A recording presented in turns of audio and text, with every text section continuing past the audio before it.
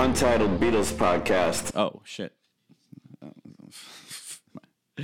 The theme was 1,000 decibels in my ear. You know, 1,000 decibels in my ear was, I think, Yoko's art installation that got John so excited. Yes, imagine. You know, the sign said yes, and there was a lot of noise, and I said, that story. If it said no, bug off. Imagine bleeding ears. Imagine the sound of shrieking. Yes, I do. I've heard two virgins, I'm aware. Speaking of two virgins, hey, Tony Mendoza. Hey, look at you, TJ Shanoff. I see you on my Zoomy screen. Hi. You. Hey, man, welcome to the Untitled Beatles podcast, Mr. Zoomy. We don't show the video feed of this because usually Tony and I are dirty or naked or both. That's why true. It's an audio pod. Well, I'm taking a schwitz right now, which thank you, TJ. Now I say that. Thank you, TJ. Great. Let me think of a goy word I can use now to kind of keep up. I'm excited for Christmas. I do love Christmas. You know that. I know that's best holiday of the year. That's hilarious because I hate Christmas, and I was raised Catholic. That's been mentioned. We talked about this. I've had friends who said, one of my very best friends from high school and beyond, my friend Brad listens to this. It's his favorite podcast. I think he might be our one review on iTunes. Oh, thanks, He knows Brad. my shtick better than, which is amazing. He knows my shtick better than anybody. And he goes, yeah, I love the show. It's so great. He's like, you listen enough and you hear the shtick over and over again. I'm like, I know. Because I've been great my whole career in comedy and music of having 4 bits I just use on repeat. Right. They're funny bits, so they work. Well, city to city, WKRP. Greatest theme song of all time. So today, speaking of greatest theme songs of all time, we're going to be talking about John Lennon's involvement in writing the Jeffersons theme. And there are very few... Are we not? Is that not what's going on? Yeah, it was John Lennon, Alan Thicke, and because he sang on Different Strokes. All right. We go off on sitcoms. What we're actually going to do. So the last couple weeks we went long because we were talking about John Lennon. It was his 80th birthday. So today we decided we we're going to focus on our favorite Beatles singles. Yeah, we're going to look at the Beatles singles that were part of the official Beatles canon. And we're using as kind of our guidepost a box set that came out last year, a beautiful box set that I recently got and that I think Tony's looking into getting when the price goes down from $9,000. And it's the Beatles Singles Collection, which takes, much like when the CDs in 1987 and into 88, when Past Masters came out, the CDs standardized the Beatles album catalog worldwide, meaning you could get no Meet the Beatles, no collection of Beatles oldies, all the curios and Dave Dextery things from the States or the Canadian records. This singles box set is attempting to do the same thing, right? They are standardizing. These are the songs that were released around the world as Beatles singles. So you're not going to get Long and Winding Road or Nowhere Man, or even Yesterday, which is one of their very biggest songs, but it was only a single in a few markets. Yesterday was never a single in the UK. Right. So Tony and I are going to be choosing our favorite songs from the official Beatles singles canon. And there's incredible songs in here, even without some of the ones left off from the rest of the world. It's true. It is totally true, TJ. How many are there? There's like 23 or something like that? There are 21 Beatles singles, 22 if you include, and we're going to get into this, one that they included as a bonus single in the box set, the anthology singles, Free as a Bird and Real Love, which they combined into a double A-sided single. So this box set features songs from the 60s up through 1970 and then jumps to 1995 and 1996. Yeah, that's so strange. It's so strange. And it feels like it's based off of maybe the British singles for the most part. Yes. It's the singles as officially decided by the group and their management. So these aren't like, again, in the States, Capitol said Yesterday's a hit, we have to release it. Long and Winding Road's a hit, we have to release it. And in England, the Beatles and their management said, these aren't official singles. We are not releasing these. But back then, the labels all over the world could do whatever they wanted. Right. And they did. And they did. There'll be a future episode where we get into, like, there's other great curios. Some of the Canadian albums, Twist and Shout, the Canadian Long Tall Sally, the Japanese Beatles second album is totally different. Oh, I didn't know that. So, Yeah, some of the worldwide variations are great deep dives, usually the same mixes as everyone else heard, but with these weird running orders and weird track listings, almost like a Dave Dexter on Coke, which I think he might have been in the early 60s. Yeah, he was in the 60s version of that. Just Speed. Yeah. Little bunnies. What do they call them? Not little bunnies. Speaking of little bunnies. Well, greenies that was the baseball term, I think. They called them greenies. It depends. Yeah, Right. It depends on your culture. Truckers called them something else, little white pills and this and that. I'd like to hear you expound on speed knowledge. Ladies and gentlemen, Tony Mendoza presents Things They Called Speed. Well, there was uppers and yellow jackets and frisbee frothers and hula hoopies. Oh, I want to hear more about frisbee frothers. Dude, in my fraternity, we did ultimate frisbee frothers every fucking day. Those were Canadian uppers. Canadian uppers was my favorite Bryan Adams best of. You know, we have so many topical jokes here. So let's get into the meat of this, Tony, because these are the Beatles singles, obviously, are among the most famous songs they ever released, and the B-sides are usually of an equal quality. It's what we've been saying about the Beatles forever, is the Beatles were probably the first act in recorded music, truly, in any genre, who gave as much importance to the B-side as they did the A-side. And in fact, many of the Beatles' biggest songs are quote-unquote double A-side singles, where they release the A-side and B-side as a simultaneous release. We'll get into some of those, but we're not going to go through every single song here. We're going to talk about our favorites from that collection. Tony, what is one of your favorites from the collection of official UK Beatles singles? I tell you what, I still like this song, and it's what broke them out in the United States. It's I Want to Hold Your Hand. Yeah. And the B-side is This Boy. I gave that guitar away. That's the one.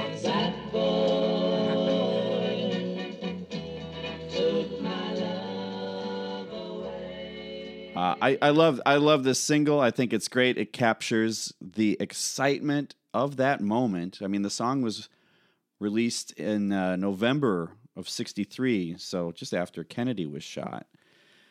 They wrote it about Kennedy. It was, and if you look at the Zapruder, and don't edit this out. I just had an on-air stroke. You were talking about a zither, TJ? Some people play the sitar. I play the zither, but I don't want to dither or wither for that. This became a Dr. Seuss fucking nightmare. No, there's great footage of the Zapruder film where there's four Liverpudlian lads trying to grab JFK's hand. I think I'm ripping off an Al Samuels Blue Coast sketch right now, by the way, for those of you Torco fans from the late 90s. You can Patreon, Al. Exactly. From here. It's exciting. So this was the first song that ever used a 4-track recorder with the Beatles, I should say.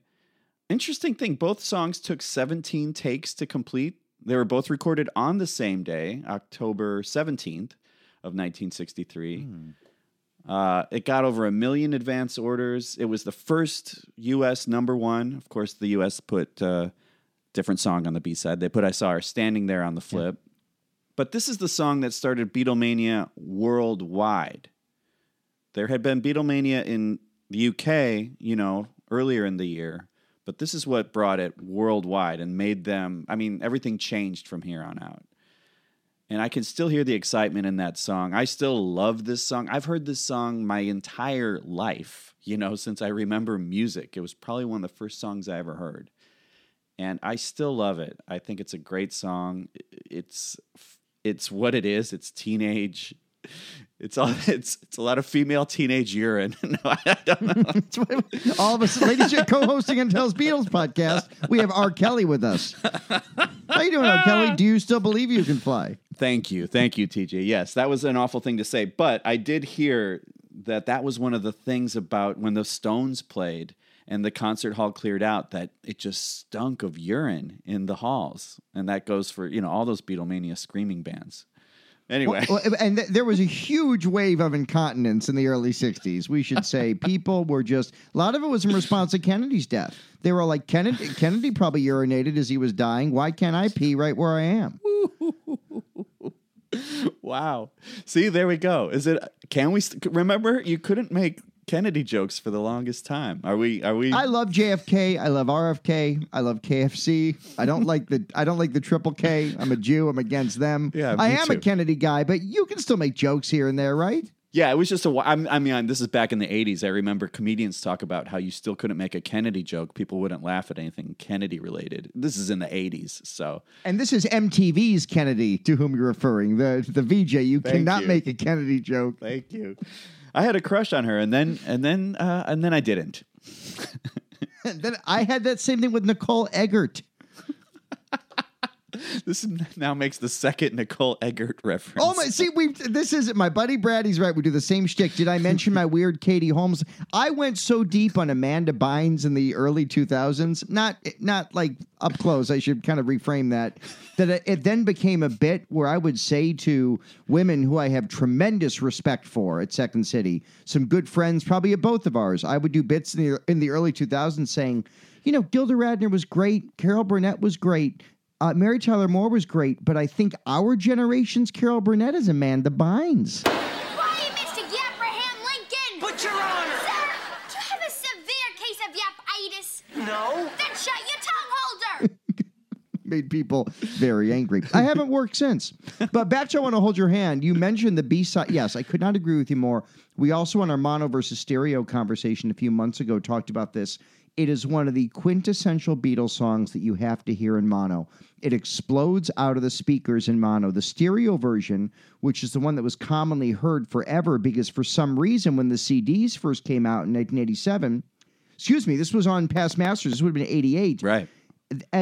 Everything else from that era was mono, but because this was in 4-track, they issued this in stereo in the first Past Masters, and it took the nuts out of the song. The balls were gone, because you could hear the guitar intro coming in on one channel, then John's voice on the other channel, and it just felt limp. This song in mono explodes out of the speakers, and it's no less impactful now than it was in 1963 or 64. And in fact, this song, I Saw Her Standing There, which was, of course, on Please Please Me, and then This Boy, became the 3 first songs on the first Capitol American Beatles album, Meet the Beatles. So Meet the Beatles is most of With the Beatles, sure, but it won't be long as track 4, because it starts with I Want to Hold Your Hand, then Saw Her Standing There, and then This Boy, which is a perfect look at Beatlemania. And to your point, Tony, yes, it kicked off Beatlemania around the world, but what makes this song so important is it's the first one that Capitol Records in the States said, oh shit, we can't keep dumping Beatles songs off to these small labels, including Chicago's VJ label, which is what Please Please Me and From Me to You were on. Capitol released I Want to Hold Your Hand. It became the biggest hit right as they were coming on Ed Sullivan, and history was made. It's fabulous. And also the writing is great too. Like it was written, they called it eyeball to eyeball. In Jane Asher's parents' cellar, they wrote this song. They had a piano down there. That's where Jane Asher's mom, Margaret, taught oboe. It's just so funny. It was before. They you were read that huge. wrong. She taught a hobo. Oh, you read that incorrectly. They used to ride the rails. oh, she taught Mr. Tambourine Man. Mr. Bojangles? Fuck me. That's what I meant. Both covered by William Shatner beautifully on Rhino Records' Golden Throats, Volume 8. But to your point about the way the song was written, even the intro is tricky. There's the almost offbeat stutter step. It's not as straightforward. It begins bum bum bum dun dun Yeah, dun dun dun dun. Between, yeah. Yeah. Yeah, it's a great song. I love it. There's no lead singer. And curiously, this song was written after I Want to Be Your Man. Isn't that funny? I don't think I knew that. Yeah, I just read that. Yeah, because I think they'd whipped that out. Excuse me while I whip this out, Mick and Keith. They whipped it out for Mick and Keith. And I think I read somewhere that perhaps that title was on their mind while they were composing this song. Now you're never going to be able to hear I Want to Hold Your Hand without hearing I Want to Be Your Man. I Want to Be Your Man. Could have been. That could have been the hit. What a different world that would be. think about it. The Beatles they weren't known for their taste. Yeah, it is one of the great songs. I actually prefer the U.S. Capitol single of this because I love flipping the B-side onto I Saw Her Standing There, which was, I think, written, 11 months or 10 months before that. Or, excuse me, it was written in 62, I Saw Her Standing There, but it was recorded in early 63 when they did the Please Please Me album. And to me, the powerhouse of those two songs. Here's a little trivia about the U.S. Capitol version of that. The famous picture sleeve has Paul with a cigarette in his hand. And then in 1994, when they had the 30th anniversary single when Capitol reissued it, they photoshopped the cigarette out of Paul's hand in 94. And they put like a dong. Spliff. Oh.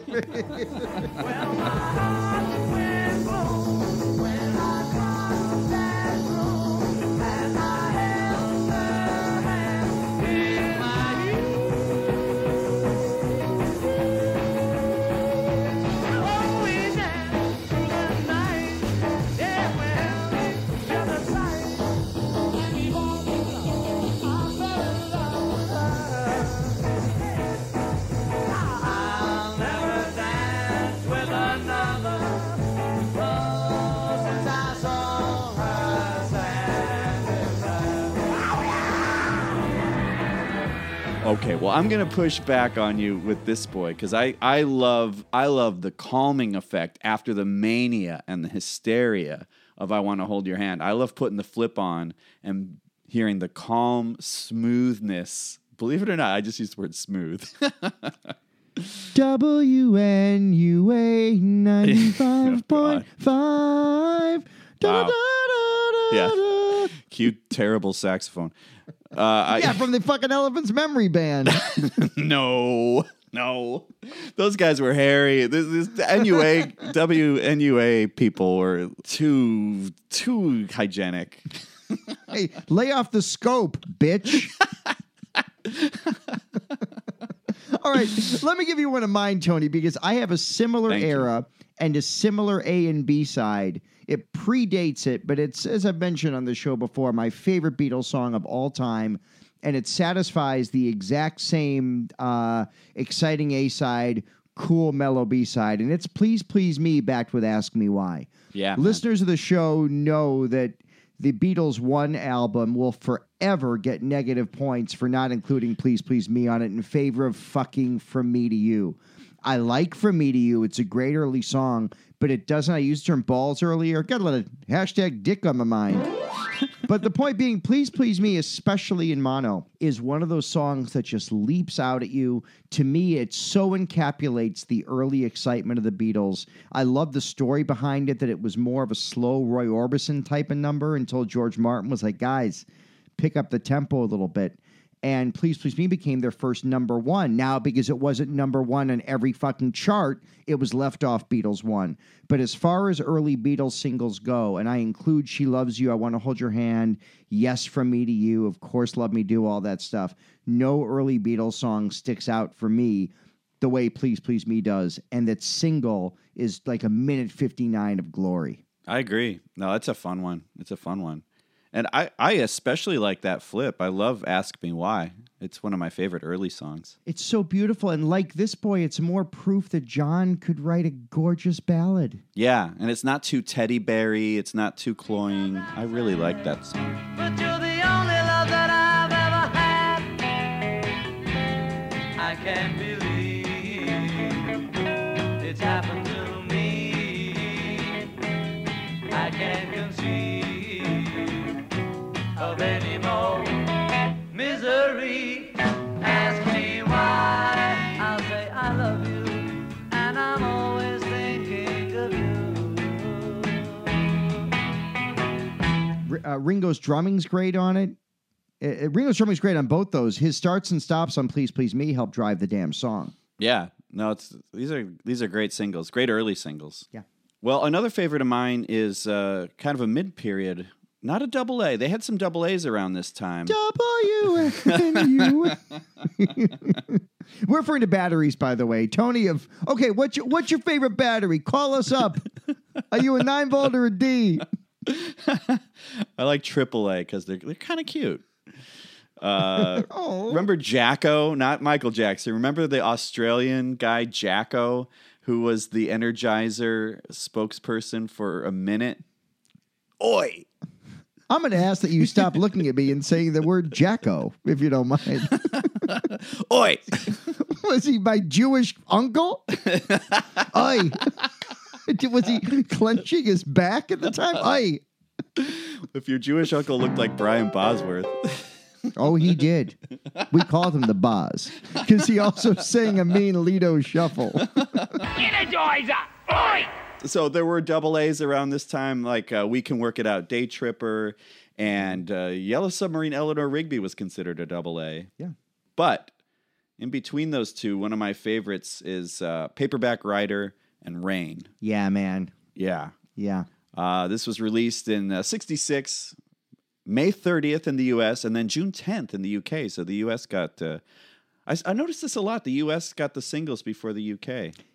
Yeah, I think that's because Capitol was so hungry to release product. Yeah. And that explains a lot of why, Yesterday and Today, which has some of the best John songs on Revolver, was because the U.S. demanded masters, sometimes unfinished masters. On the American Yesterday and Today, you get a different I'm Only Sleeping than the one the rest of the world heard. Right. Because it was unfinished when the master tapes were sent over. So I think that I might have we're good on the show of making up Beatles facts and passing them off as real. But I think that's the reason the U.S. got some masters earlier is because Capitol, where so many of the worldwide sales were taking place in the States, was clamoring for that product. Makes a lot of sense. What I like a lot about this is that this was the loudest single to date, I should say, that the Fab Four recorded. During the mastering process, they used something called automatic transient overload control. I love that New Order album. I mean, New Order was great, but that one... That one is the one, yeah. I almost went with Lou Reed, and then New Order came out of my mouth. Oh, Very good. different. Good. No, that would have worked either way, but no, that New Order's funnier. So this all happened because John Lennon, came barreling into the studio one day demanding to know why Wilson Pickett had a single out with more bass than the Beatles. And, so the guys at EMI worked on this, automatic transient. Speaking of hobos. He said hobos. I want him just in case. But so, yeah, this marks like a new phase of the Beatles. They're playing different gear. Paul played a Rickenbacker bass. This song notoriously has the huge bass sound. So that's a Rickenbacker. That's not his Hofner. John's playing his Gretsch Nashville, and then George is playing a Gibson SG, which you see in the promo films for this. Yeah, I love Paperback Writer as a song. To me, this is the closest the Beatles ever got to sounding like the Monkees. And I mean that in a good way. The Monkees are fun. If you watch those intros and they're in that hot rod, that I did a deep dive on the Monkey Mobile. It's a Pontiac GTO with a parachute. Was it specially designed for them? Yeah, it was totally. Yeah, I forget the guy's name. But yeah, they look like those Rat Fink cars that were all the rage. I do strangely love hot rod culture and all that stuff. And two of them were made of these Monkey Mobiles, and one of them ended up as a courtesy car at a hotel in Puerto Rico. Whoa. we should end the show. Good night, folks. How do you top that fun fact? So to me, Paperback Writer sounds like the Monkey Mobile, just gunning down the highway. It's a fun song. It came from Paul's auntie Lil, who asked, why do you always write songs about love? Can't you ever write about a horse or a summit conference or something interesting? That's the quote. And then he later wrote Martha, My Dear about his horse, Martha. Yeah. Oh, I thought that was about the Summit Conference hosted by Martha. Summit Conference. I like that. That's exciting. Ooh. Tell me where the Summit Conference. Isn't it the same thing? Isn't a summit just a fancy conference? I know, right? I don't know. That's the quote. You're right. What is a Summit Conference? Who knows? But yeah, so they used a new miking technique to get that bass sound. So instead of just miking a bass amp, they took a loudspeaker and used the speaker as a microphone So that, yeah, and that's how they were able to get that huge sound. And anyway, I just love this song, and I love its flip too, because that's to me this is their first officially druggy sounding song, Rain. This is it's the beginning of the psychedelia. It was recorded faster than we hear it, so the tape is slowed down on the basic track of the instruments, which gives it that kind of muddy quality. But then the vocal was pitched up, so already they're playing with your head. Obviously there's the backwards tape stuff going on. And then Ringo's drumming, he considers it his best drumming on a Beatles record. So it's just a fun, wild little song. I love watching art change and shape. And this is when the Beatles were officially doing that. Rubber Soul dabbled in it, but it's when we get to 66 that the sounds really, really start to change.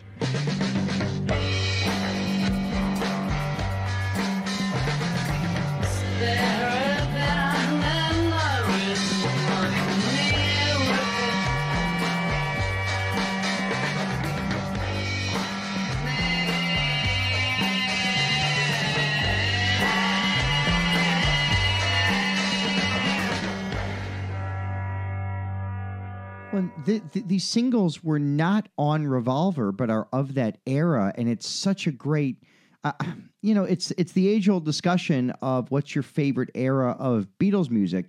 I think real fans love them all, but that mid-era Rubber Soul Revolver's probably mine if I had to pick. And the single to which you referred is part of that. It's another one, Tony, to harp on this, where mono paperback writer blows stereo paperback writer away. The different kind of, you can hear the effects, some of the echo, some of the reverb. I think there's some phasing. Yeah. It's a different listening experience. We should mention every Beatles single up until, I want to say Ballad of John and Yoko was mono. Yeah. Yeah, I was going to say, if possible, if you can listen to these singles, listen to them in mono, because that's how they were meant to be heard, and that's how they were heard. I think, accuracy department, I think Get Back predated Ballad of John and Yoko. Correction. Rain to me is the song I play for someone who goes, yeah, I kind of like the Beatles, but I've heard everything, because Rain in Beatles parlance is obscure. Rain is one of the songs that up until File Under Rock, iTunes presents Tomorrow Never Knows, $17.99 with the anthology version of Why Don't We Do It in the... fuck, give me a fucking break. But that Rain is not one that's ever... It was not on any of the greatest hits albums. No. I don't even think Rain was on rock and roll music. So Rain to me is one that I think counts as obscure despite being the B-side to one of their biggest mid-60s singles. I could not agree with you more on this one. It's a great coupling.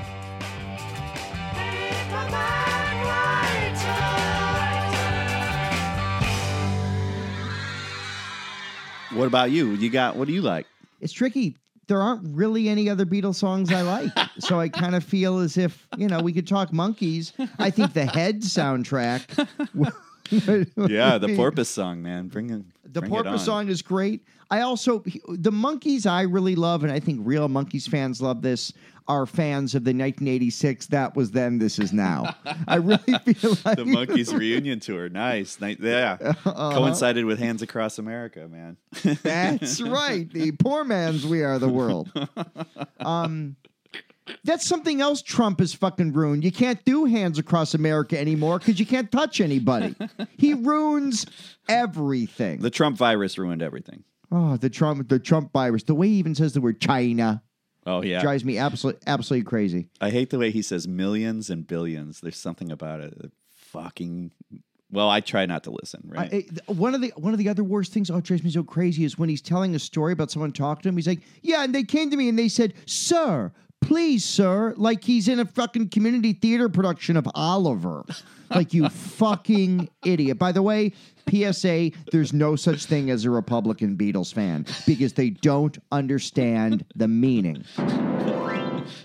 There we go. That's one to fucking grow on. One of mine is one of my very favorite songs. Another great A-side. It's a classic. It's another classic, Tony, that has to be heard in mono to really get the juice of it, with, I think, George Harrison's best spiritual B-side. and it's Lady Madonna with The Inner Light. Nice. This is one of the first Beatle 45s I ever owned as a kid. My father purchased it for me at Oranges Records in the Century Mall. It wasn't Peaches. There was a small Oranges. store in the Century Mall called Oranges in the sixth floor of the Century. And it's where I got my first the first two Beatle 45s I ever got were Can't Buy Me Love. And they originally tried, this is me at 6 years old, they tried to sell us the then current Elton John hit, Mama Can't Buy You Love. And I remember being like, no, I don't think that's it. And I came home with the Orange Capital, Can't Buy Me Love single.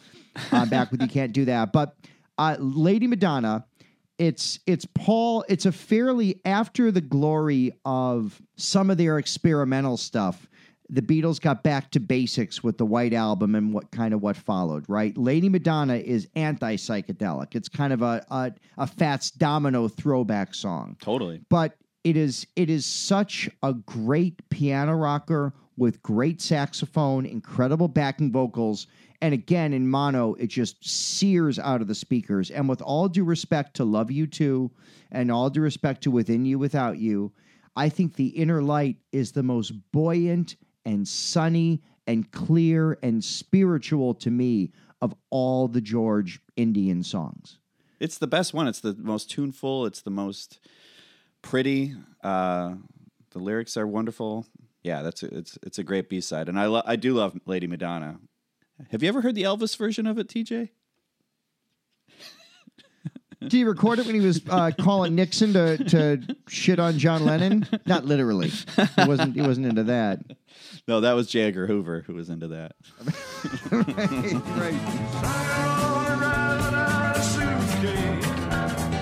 Sunday morning creeping like a nun.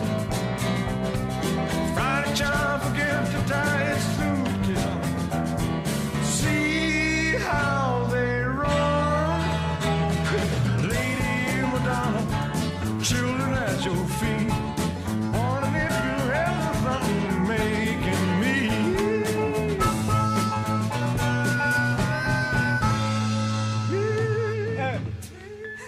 This one here. I tell you what, you guys hungry? I should not dismiss Elvis. Please tell me why I should hear Elvis's Lady Madonna. Well, because it's like a minute long, and he swears in it. Does he remember recording it? There was a time in the 80s when CDs were new when RCA Records released a different Elvis compilation every 15 minutes. Like everywhere you go, it's like, ooh, Moody Blue 2. What do we need any of this for? It's all the same. On blue vinyl. Yeah, they did there's a Moody Blue vinyl.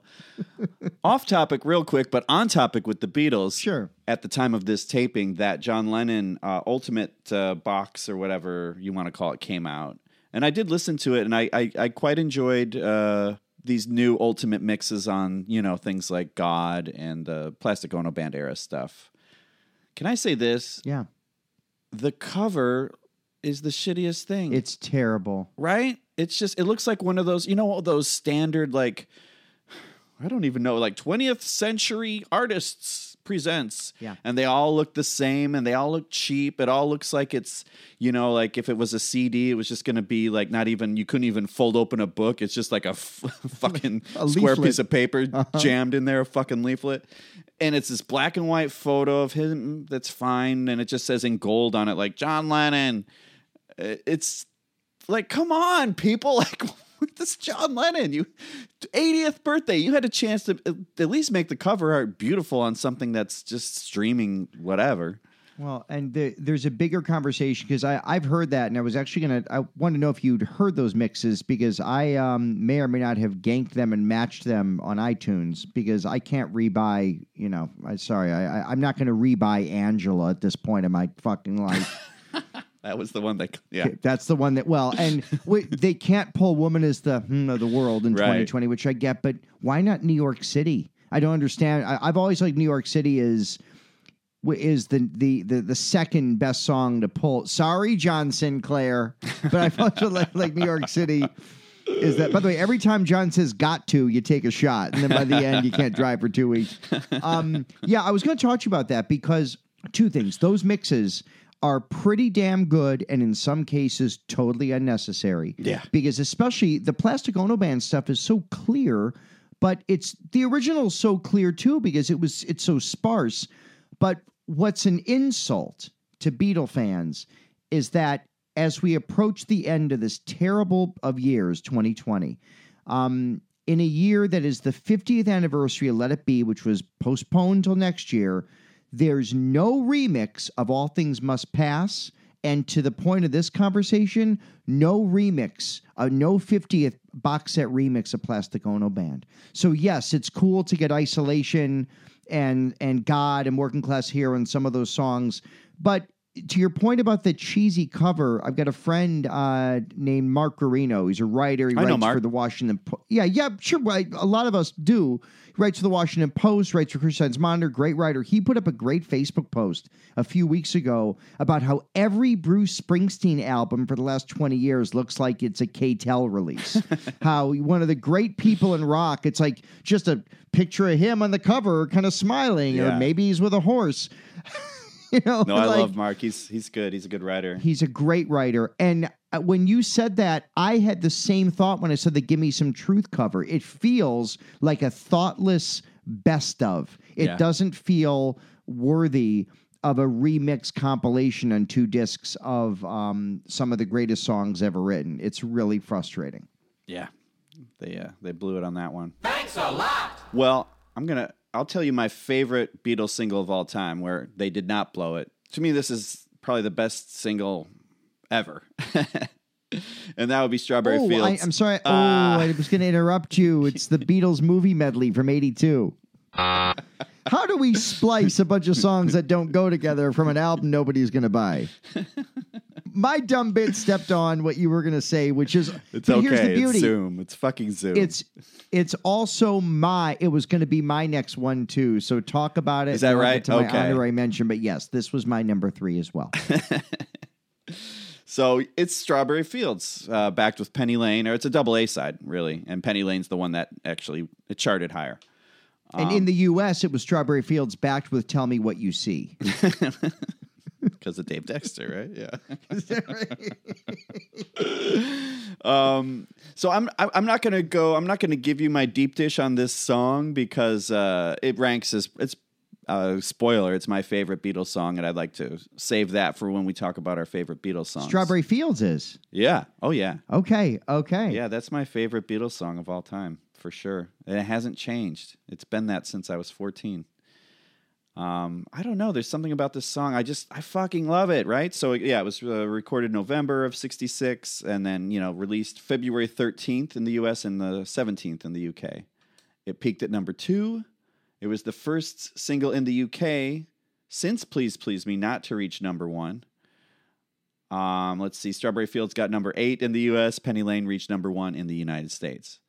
The journalist Pete Dodgett said that Penny Lane was pop art and that Strawberry Fields was art pop.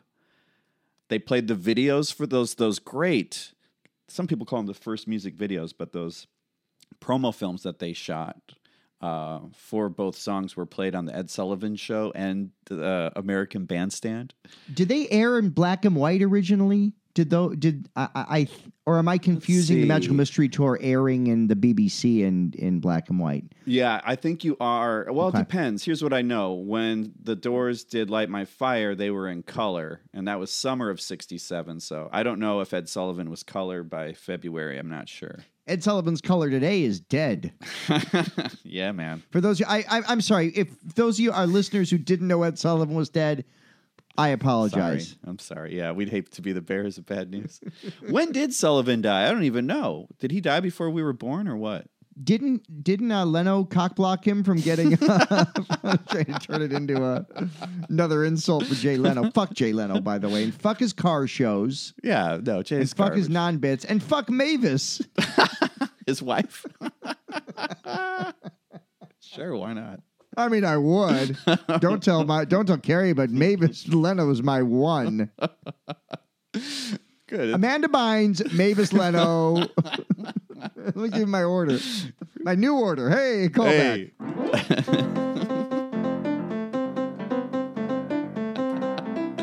Oh, stay tuned next for bonus footage where I play the one new order song I know repeatedly.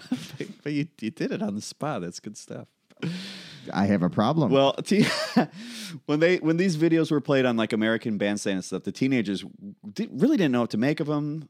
They called the Beatles deliberately weird. Somebody said they ought to stop being so clever and give us some tunes we can enjoy, which I get. I mean, I do get it. Strawberry Fields is weird. It's a weird song. I mean, even Townsend called it utterly bizarre, creative, strange, and different. When Mark Lindsay of the Paul Revere and the Raiders heard it on the radio for the first time, he turned to his friend and was like, now what the fuck are we going to do? When Brian Wilson heard it on the radio, purportedly on Barbiturates, the guy with him said they were driving around in a car and it came on the radio, and Brian Wilson said, they did it already. Maybe it's too late. And, this is when he was working on Smile. Good Vibrations was out, and he was trying to do, bigger than Good Vibrations. And then Strawberry Fields comes out, followed by Sgt. Pepper, and it's kind of like, fuck, they beat me to it. Yeah, I just love this song. It's just it's a weird song, and it's only a verse and a chorus, or a chorus and a verse, I should say, if we're going in order.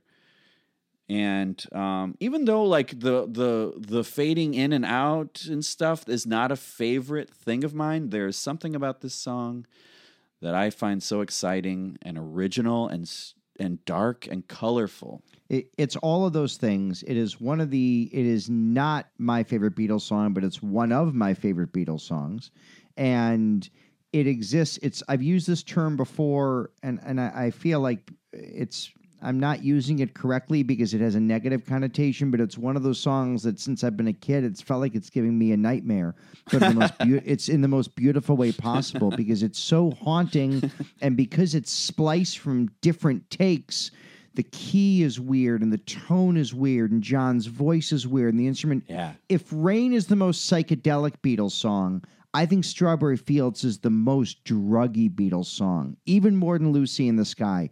Strawberry Fields to me always just, it feels druggy. John famously later said that he thought that was one of the songs that was recorded terribly. Right. And George Martin, I read an interview with him where he wasn't offended, but he kind of laughed it off and said the amount of work that went into splicing the different takes and different versions of that.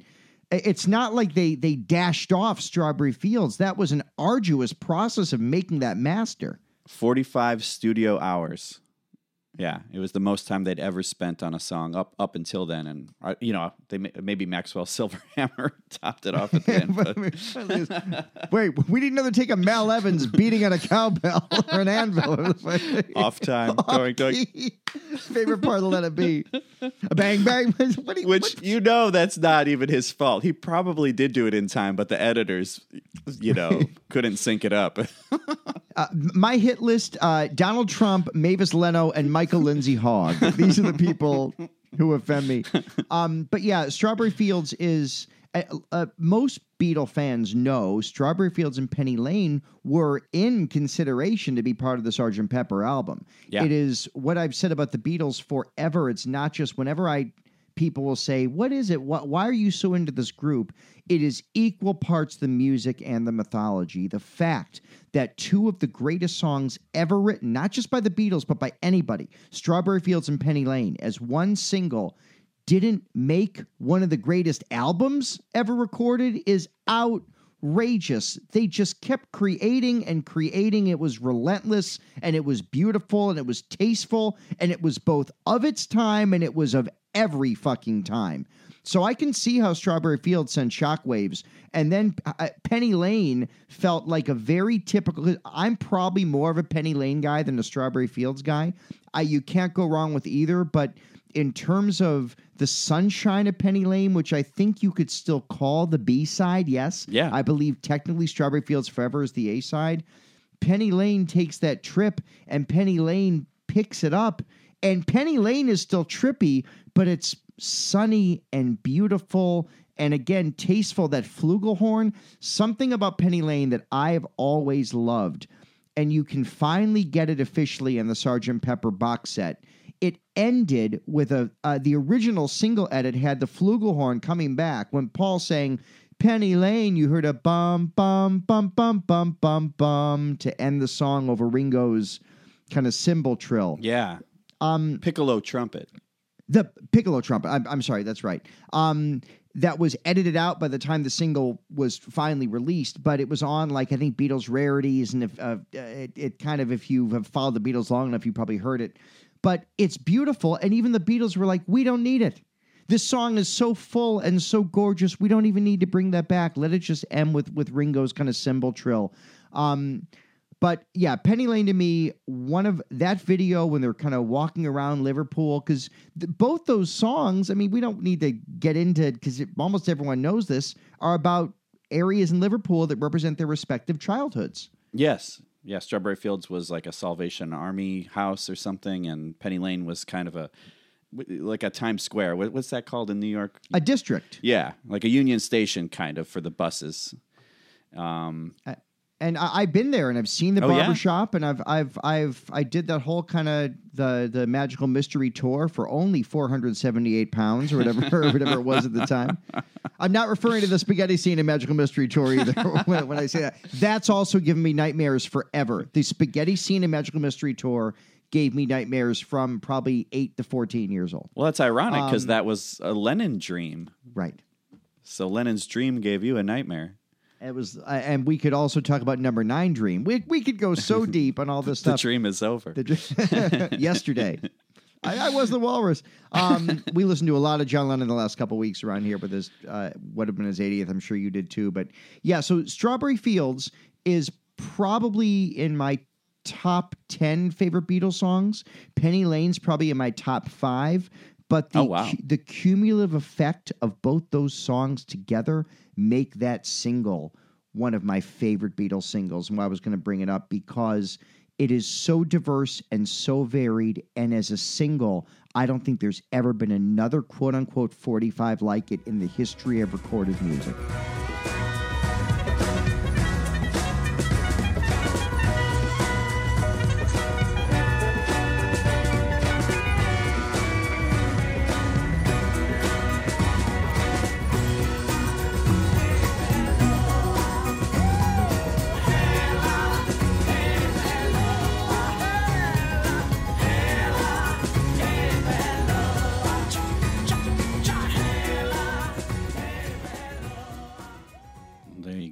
There you go. What else? I mean, what was the B-side of fucking "Hungry Like the Wolf"? I mean, think about hits. Which is definitely the next best song in the world ever. But it's true. I mean, think about, because you and I are kids of the 70s and the 80s. I was probably more into 80s top 40 than you were. But think of all the 70s and 80s songs we know and love. What band has put out a 45 with 2 songs of that genre-bending, pop-culturally accessible, brilliantly written, even more brilliantly recorded music? It's never happened. Yeah. I mean, maybe Wouldn't It Be Nice with God Only Knows is one of the... Yeah, no. Is it a fairly similar? You'd have to argue about that one. Yeah, they're of the same caliber for sure. Yeah. Yeah. I think it depends on the day. True. But there are very few bands who've attained that level of success who have those 2 songs aren't just great, but are among the best at what they did. Because you took my third, nice job. Anything else you want to say on those? I do actually. I wanted to let you know that David Mason, who was the guy who played the piccolo trumpet. Dave Mason, right. So this is the 1967 gig economy. He was paid 27 pounds, 10 shillings for that piccolo trumpet solo. 27 pounds, 10 shillings. Then Dave Mason later went on to record, "Been away, haven't seen you in a while. How have you been? Same have guy. you changed your style and do your thing?" Right? Yeah, Great that's song. that stuff. Yeah, that. There ain't no good guy. That was used on an episode of WKRP and to close the episode out, and it's a great song. That was the one I thought the wildest thing about the 70s, that suddenly every like middle-aged man with a beard suddenly had a recording contract. Everyone's uncle started like making this like record company money. And oddly enough, everybody's uncle was also in traffic. I mean, literally, there was lots of, pollution and cars on the 405, man. I out in L.A. talking about... Oh, yeah. I thought you were in Santa Monica for a minute. I thought I was talking to my hip L.A. friend. I will tell you, I've never lived in L.A., but Laurel Canyon in the '60s. Come on, man. I have no idea what I'm saying right now. It was a scene. I'm gonna get. I want to go back because there's a reference I forgot to mention. We talked about Paperback Writer, so I got to mention this. And the Monkees, Chris Carter, who hosts Breakfast with the Beatles on Sirius XM. I think he's the original Breakfast with the Beatles host, not the former NFL receiver, but the Beatles got it. DJ. Chris Carter. Always a lot of confusion. Favorite Beatle fan? Randy Moss. Good evening. He played a mashup a couple weeks ago of Paperback Writer and I'm a Believer that made too much sense, where somebody mixed those two songs together, and you got to seek it out. It's weird. That's and what it I shouldn't meant. work, and it does. That's what I meant by Paperback Writer was the closest they got to sounding like the Monkees. Maybe Run for Your Life would be the number 2 Monkees sounding song, minus the lyrics. But that makes sense. There you go. So let's move on to my final favorite Beatles, my honorary favorite Beatles single. And again, it's one that doesn't have my 2 favorite Beatles songs on it, but it's just so powerful and so stark and so major, I have to include it. And I could say, I'm not going to bore you by saying the same shit I said about Strawberry Fields and Penny Lane, about how no artist has done that. Hey Jude, backed with Revolution, is out fucking rageous. Yeah. The A-side is a 7-minute ballad, 7 minutes plus, that had never, a song that length had never topped the charts before, ever. And you can love Hey Jude, you can hate Hey Jude, you can't deny the fact that it's the biggest selling. Here comes next up on Beatle Lies. I was going to say Hey Jude's the biggest selling single, I think, in America. I think She Loves You still holds that claim in the UK in terms of biggest selling singles. Okay. But Hey Jude, I think their quote-unquote most famous or best-selling song, backed with Revolution, which is one of the rockingest Beatles songs ever recorded or released. Try to find another band, another artist who's put 2 songs like that back to back on 145 and had it be such a hit. It's incalculable that they were able to pull that off. Well, there was this other band the next year called the Beatles, and they put out something backed with Come Together. That would be, if we kept going, that'd be right there too.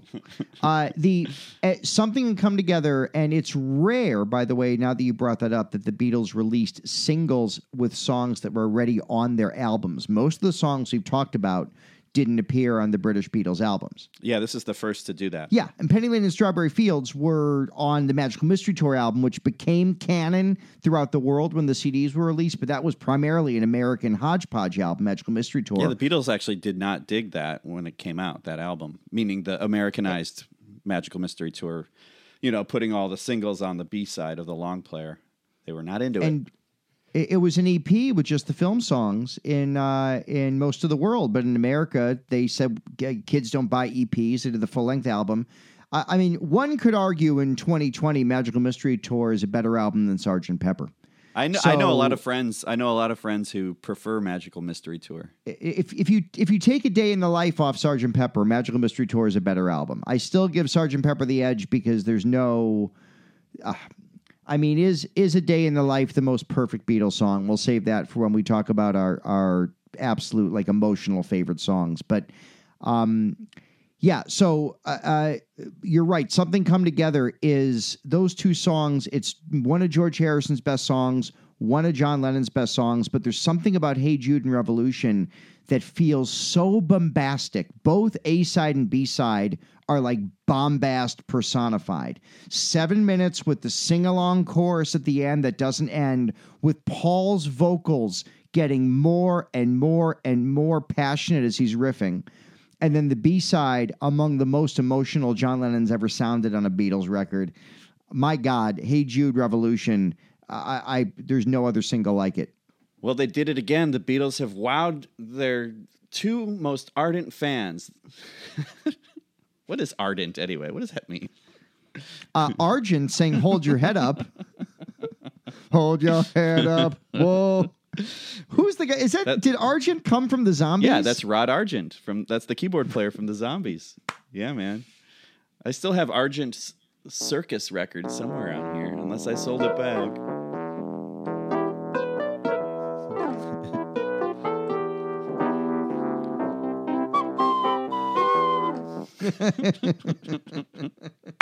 One recorder, one keyboard, 2 Jags. The Untitled Beatles podcast. Okay, but for real, back to Amanda Bynes. And I'm not a body guy. What does that mean? I do love the movie My Bodyguard. I do too. Filmed in Chicago. Great movie. Filmed in Chicago. Yeah, this isn't the Whitney Houston thing. This is the thing from the 70s with Christopher Makepeace in it. Yes. Who later went on. Chris Makepeace to his friends. Thank you. Chris Makepeace, your generation's Fred Savage. I don't know what the fuck any of that means.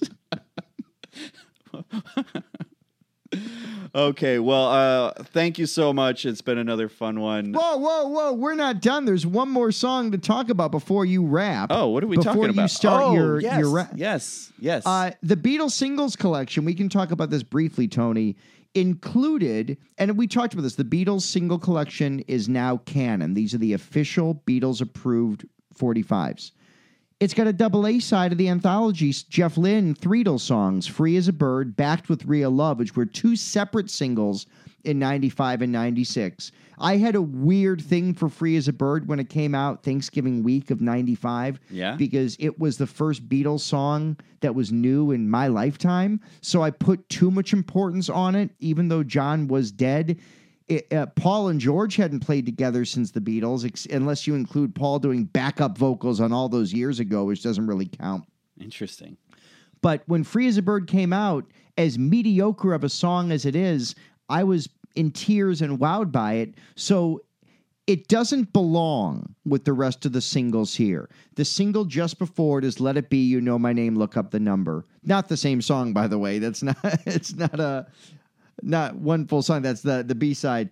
But to have Free as a Bird and Real Love in the collection is interesting because it shows that the Beatles organization counts it as one of their official singles. What do you think about that? Yeah, I'm glad it's included. Yeah, but it does feel so different. It just feels like an asterisk, you know? Asterisk took some of the best early Beatles photos in Hamburg.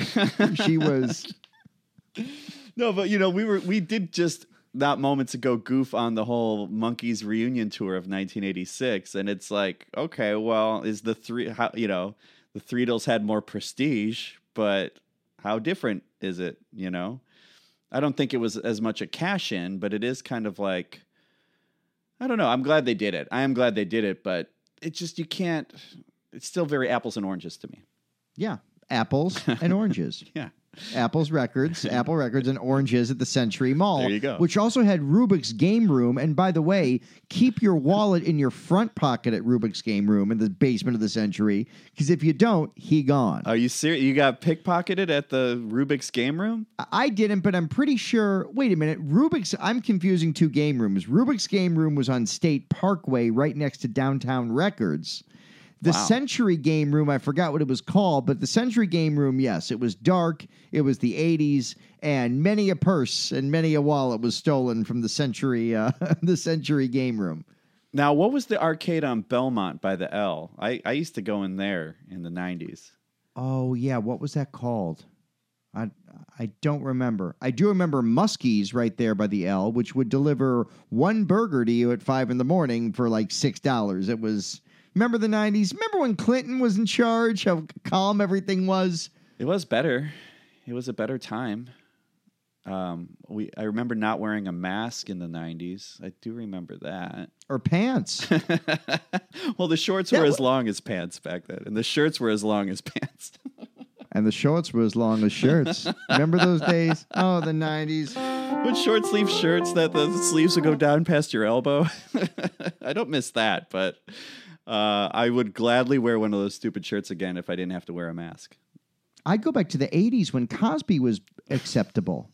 Remember before you had to hate Bill Cosby? It's like I've given up on Cosby, I've given up on Woody Allen. You remember the days before you had to give up on these idiots? Yeah. Well, and then Michael Jackson And Jacko, for that matter. Oi! Oi, let's have a jackal. Oi, oi, me back in a land down under. Fundin and a fight at Cumbay. That's the next closest. Down Under and whatever the B-side of that was My Strawberry Fields. Oh, there you go. Yeah, Down Under and no, those were two separate singles. Anyway. Which single? Who can it be now, Tony? Right. Thank you. That was not a double A. No, but Colin Hay played double-A baseball very briefly in Australia, hurt his back and said, oi, and now we brought it all full circle. Man. I do want to mention next week's show, it's going to be all Ringo's Bad Boy and Amanda Bynes. We're going to take an Amanda Bynes movie, compare it to a song from Ringo's Bad Boy, and just see where we go with it. Yes, it's tentatively called Lipstick Traces on Amanda Bynes' Cigarette. You. Quiet, Mr. Abraham Lincoln! Untitled Beatles Podcast. Like and subscribe